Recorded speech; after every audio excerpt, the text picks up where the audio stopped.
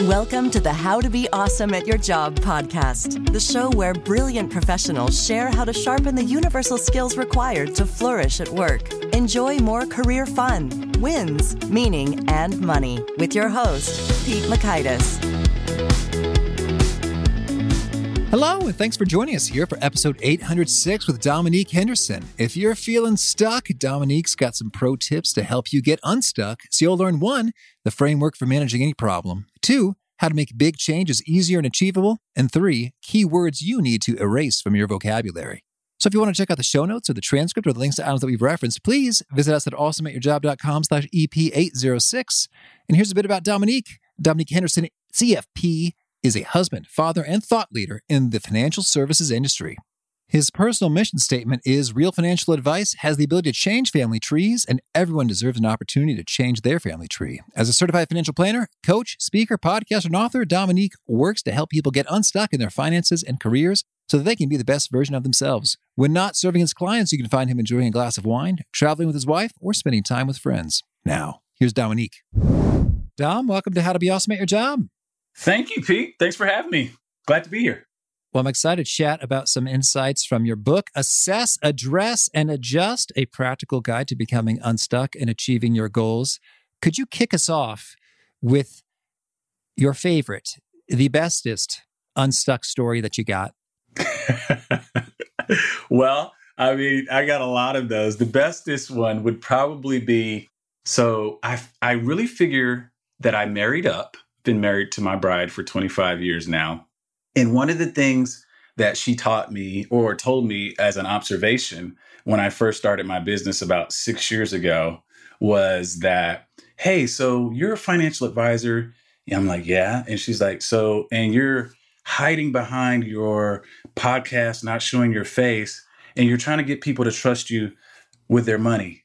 And I was like, whoa, that's a really good insight. And so even that right there helped me get unstuck, because I think some of the things that we realize and that I've realized in coaching people is that getting out of our own head and unlearning things that we maybe perhaps we've been comfortable with or other people have told us, but just getting that outside perspective, I think is really, really one of the foundational truths of what I'm trying to convey in this book. And that's probably my favorite story about being unstuck is it started with me. Mm-hmm. Well, and did it work out? You got your face out there? Did that bring in more clients? Somewhat. I've got my face out there, maybe a little bit too much. Well, it's a good looking mug, Dom. You got that going for you. I appreciate that, Pete. Well, tell me, as you're doing your research and putting together Unstuck, was there any particularly surprising or counterintuitive discovery you made along the way? So we have to go back a little. So Unstuck is the product of a couple of things. The first is, if I'm just being really honest and transparent, my own selfish ambition to be like, I want to be a writer. I've got a lot of stuff in me. And the pandemic afforded us some, of course, unfortunate things, but also with me particularly, the luxury of time, if you will, and to reflect. And what I was noticing as a financial advisor, as well as a coach and consultant to financial advisors, and at least aspiring financial professionals, is there kept on resurfacing this theme, Pete, of people feeling like they had not reached their life's potential. They were not living out their life's purpose. They were not fulfilling what they felt like they were on this earth to do.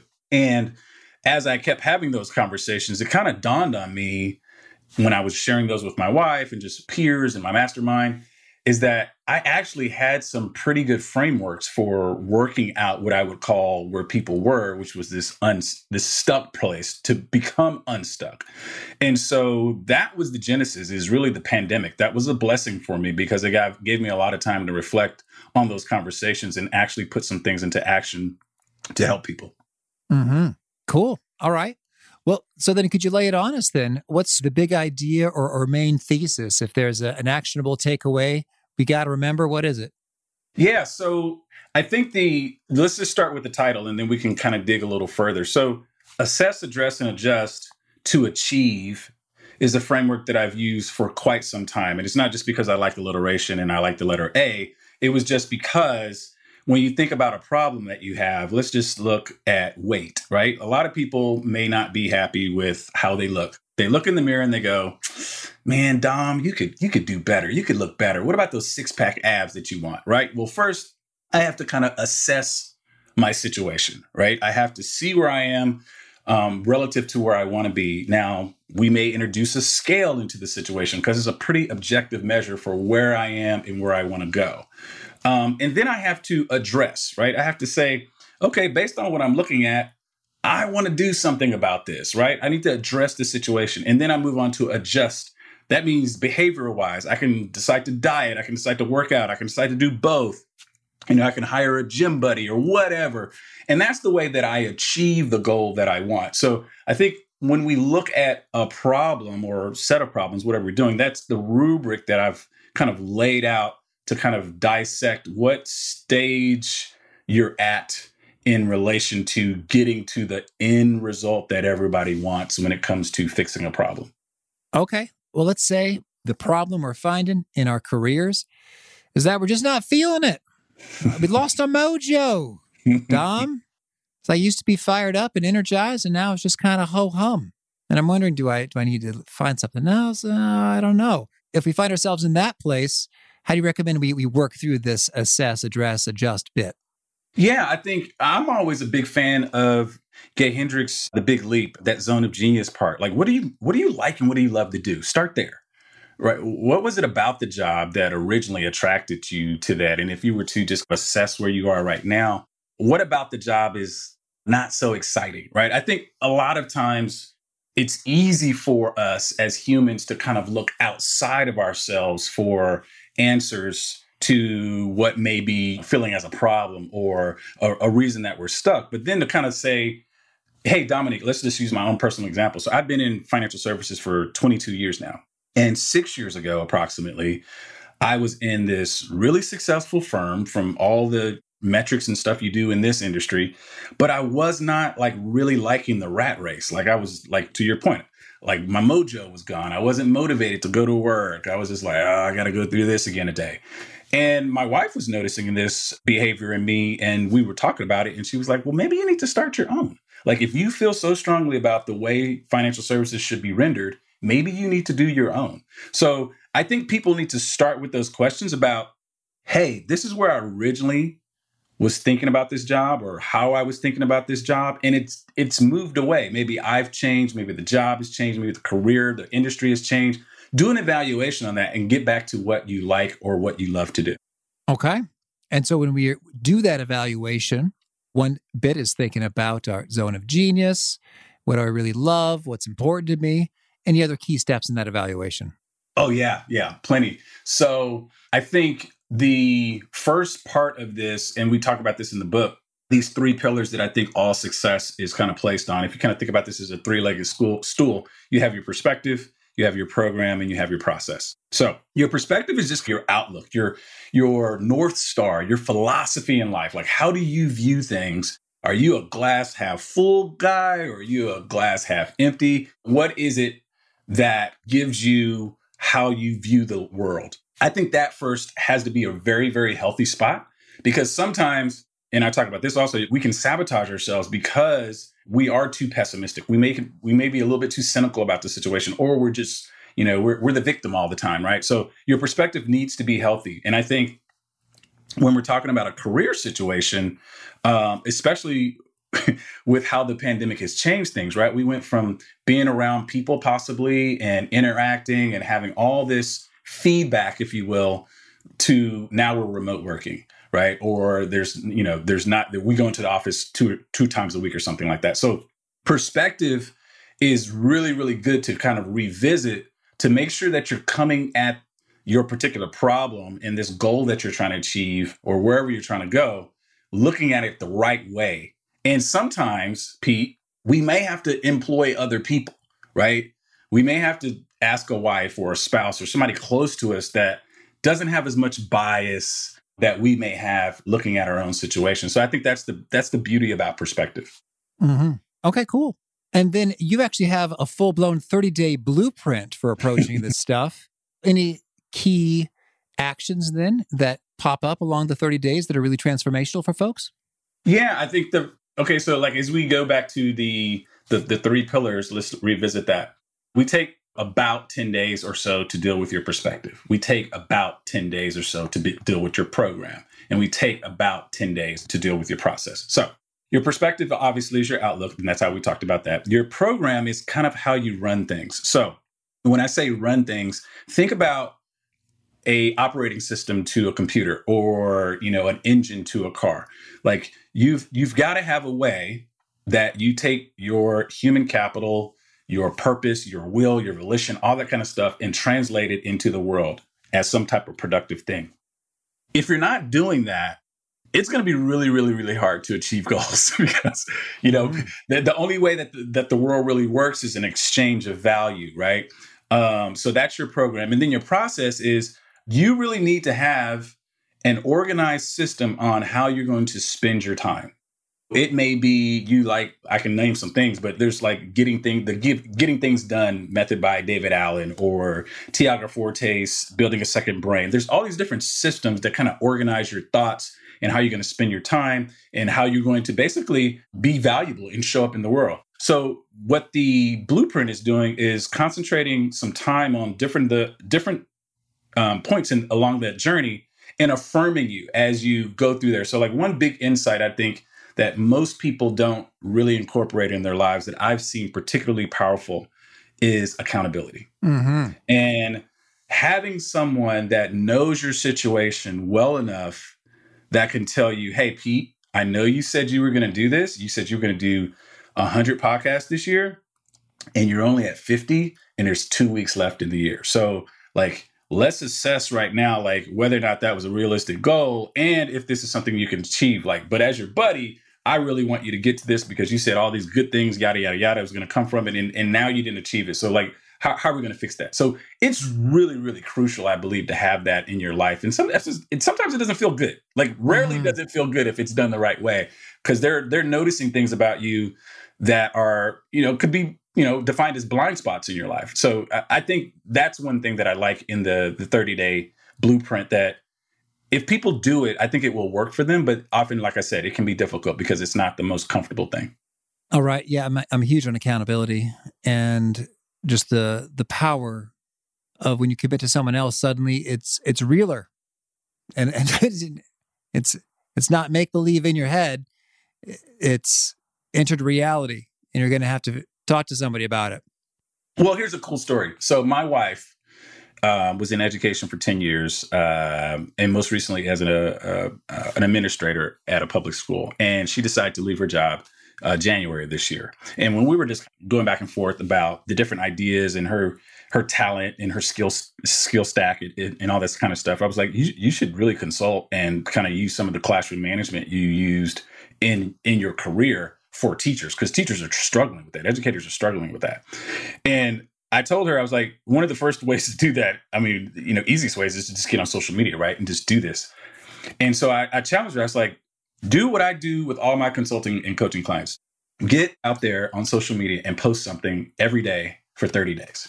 Well, she went beyond and did it for 54 days. Mm-hmm. And she went from 0 to like 36,000 followers on TikTok. Mm-hmm. So she really went at it. But the point is I was her accountability. I was like, hey, this is what I think you should do. I'm going to hold you to it. And she was like, yeah, this is a good idea. And she went with it, and it worked for her. That's cool. All right. Well, so we've assessed things. We've got some accountability. Any other transformational approaches when we're looking to make a shift? Yeah, I think, one, and this is not a subtle thing necessarily in the book. It's very pronounced. We talk about this also, which is vision, right? I think vision is so important. When I'm sitting down with a wealth management client or somebody that's trying to get into the financial services industry, the first thing I talk about is, what's your why? Like, why are you doing this? In the case of a wealth management client, like, why do you want to save a lot of money? Like, I want to retire. Okay, what do you want to retire for? Well, because I want to spend more time with the kids. Okay, well, you can actually spend more time with your kids without retiring. Like, we don't need a pile of money to do that, right? We can really think about the things that are important to us. And one of the questions I always ask is, why is money important to you? Like, what is it going to afford? And so getting back to our why, one thing I know, Pete, is that as a kid, I used to dream a lot. Like I used to think I could be anything. I didn't really have these self-limiting beliefs. I didn't have boundaries on where I can go in my mind. But then reality, quote unquote, sets in as an adult, and I dream less, right? So I think one of the things that I really implore people to do is to dream more, like have a vision for where you want to go in life and really define your why. I think it helps so much on the journey, right? It's not going to be roses all the time, right? You can have some difficulties there, but I think the vision, having that North Star, if you will, really, really invigorates you to be the best that you can and show up the best person you can. All right. Well, Dom, tell me anything else you want to make sure to mention before we hear some of your favorite things. One of the things that I was thinking about when I wrote this is I really wanted people to finish this book with the idea that I can. I really wanted them to literally remove from their vocabulary that I cannot. Because from I cannot comes so many negative things, but really to have I can. And here's the deal. I can may take some time. More than likely it will. You may have to develop a new skill. You may have to become a different person than you currently are. But to eradicate from your vocabulary that I cannot was really one of the things that I think motivated me to finish this and to get this in people's hands. All right. Beautiful. Well, now could you share a favorite quote, something you find inspiring? So if you think you can, or if you think you can't, you're probably right. Right. That's one thing that comes to mind. I think that was attributed to Henry Ford, if I'm not mistaken. Mm-hmm. The other one is, and I think they get the attribution on this wrong, but I think it's Mark Twain, the one I know, which is, it's not what you don't know that gets you in trouble. It's what you think you know for sure that's just not so. Mm-hmm. And I think sometimes the fact of unlearning something is so much more difficult than learning something new. And challenge yourself. I do this all the time, is I challenge myself to unlearn concepts that don't benefit me anymore. All right. And a favorite study or experiment or bit of research? I like Tiago Forte's Building a Second Brain. I think this is a really interesting notion for knowledge workers in today's time, because I have always been the type of person that collects information like artifacts. But before I came across his work, I was not really great at being able to retrieve what I knew. And that was because I was trying to use my brain to do it. Just like I don't use my brain to remember phone numbers, I use my cell phone. He has a really, really interesting framework, which I mentioned in my book also, about building a repository that allows you to retrieve information really, really quickly. So that it may be Evernote for some, it may be some other type of software that you use, but the framework that he has around it is, I think, excellent and probably would serve most people well. So that would be something to kind of look into if you're one of these people that collects a lot of information and you're always like, where did I put so-and-so? Whether it's in a digital or a physical form. Mm-hmm. And a favorite book? I've been reading a lot about the infinite banking concept by R. Nelson Nash. So just recently, I finished Killing Sacred Cows by Garrett Gunderson, but I've always got a lot of stuff on my nightstand.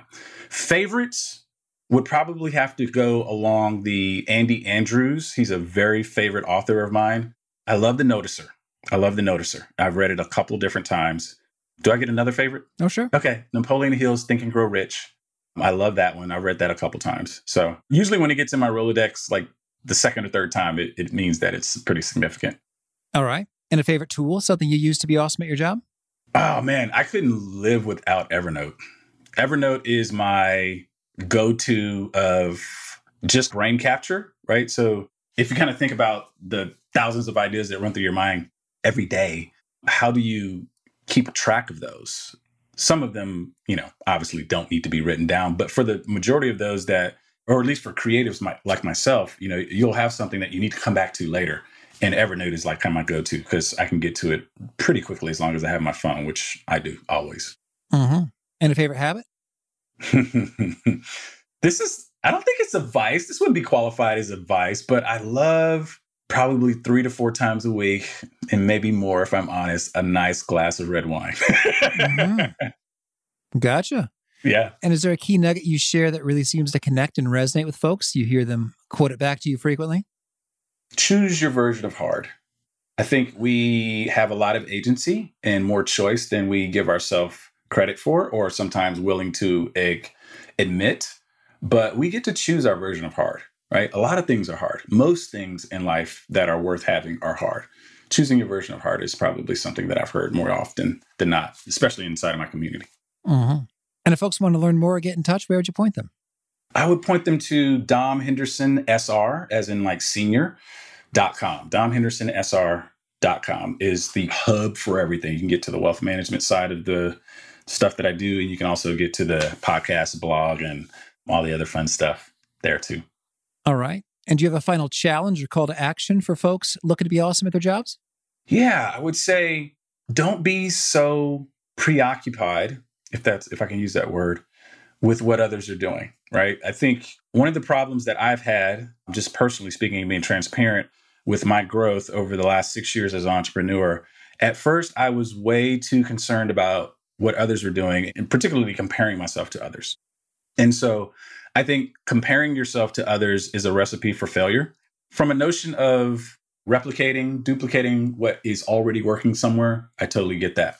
But I think where I took it and where most humans take it is they do that better than me, and I'll never be able to be as good as they are at that particular thing, right? People look at my podcast or my YouTube channel and they go, Dom, I can't do video like that. I'm like, well, you can start somewhere, right? So get out of your head about comparing yourself with people, stay in your own lane and be awesome at what you do, not what Pete does or what Dom does or what somebody else does. Be awesome at what you do.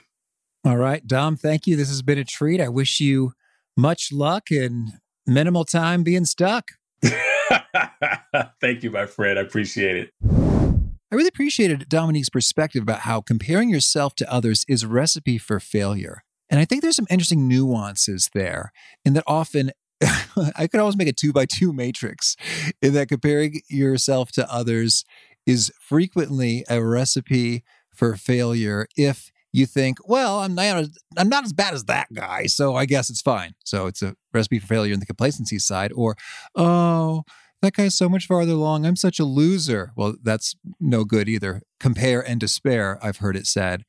And then I think there's also a niche of comparison that might be useful in certain circumstances if it's stoking positive, competitive fires like, ooh, I'm getting better. I bet I could get even better than that guy if I work a little harder. So there's a good energy, a positive vibe associated with it. Or if you're thinking, whoa, if that person did it, then that's really possible for me too, because I see some of myself in that person. So that comparison brings some inspiration. So I've been noodling on some of the wisdom of Dominique. Hope you are as well. Again, the show notes, the transcript of the links to items that we've referenced are at awesomeatyourjob.com/EP806. Hope to catch you next time, and peace. Thanks for listening. To get the most out of the show, we recommend 2 key things. First, check out the extra resources at awesomeatyourjob.com. You can find this episode's transcript and links, as well as the perfect episode for your situation. You can search the full text transcripts of hundreds of episodes or explore episodes tagged by topic and competency covered. Second, subscribe to the podcast and get future episodes automatically. You can subscribe by telling Siri and several other smartphones and speakers, subscribe to the How to Be Awesome at Your Job podcast, or by tapping subscribe in your podcast player of choice.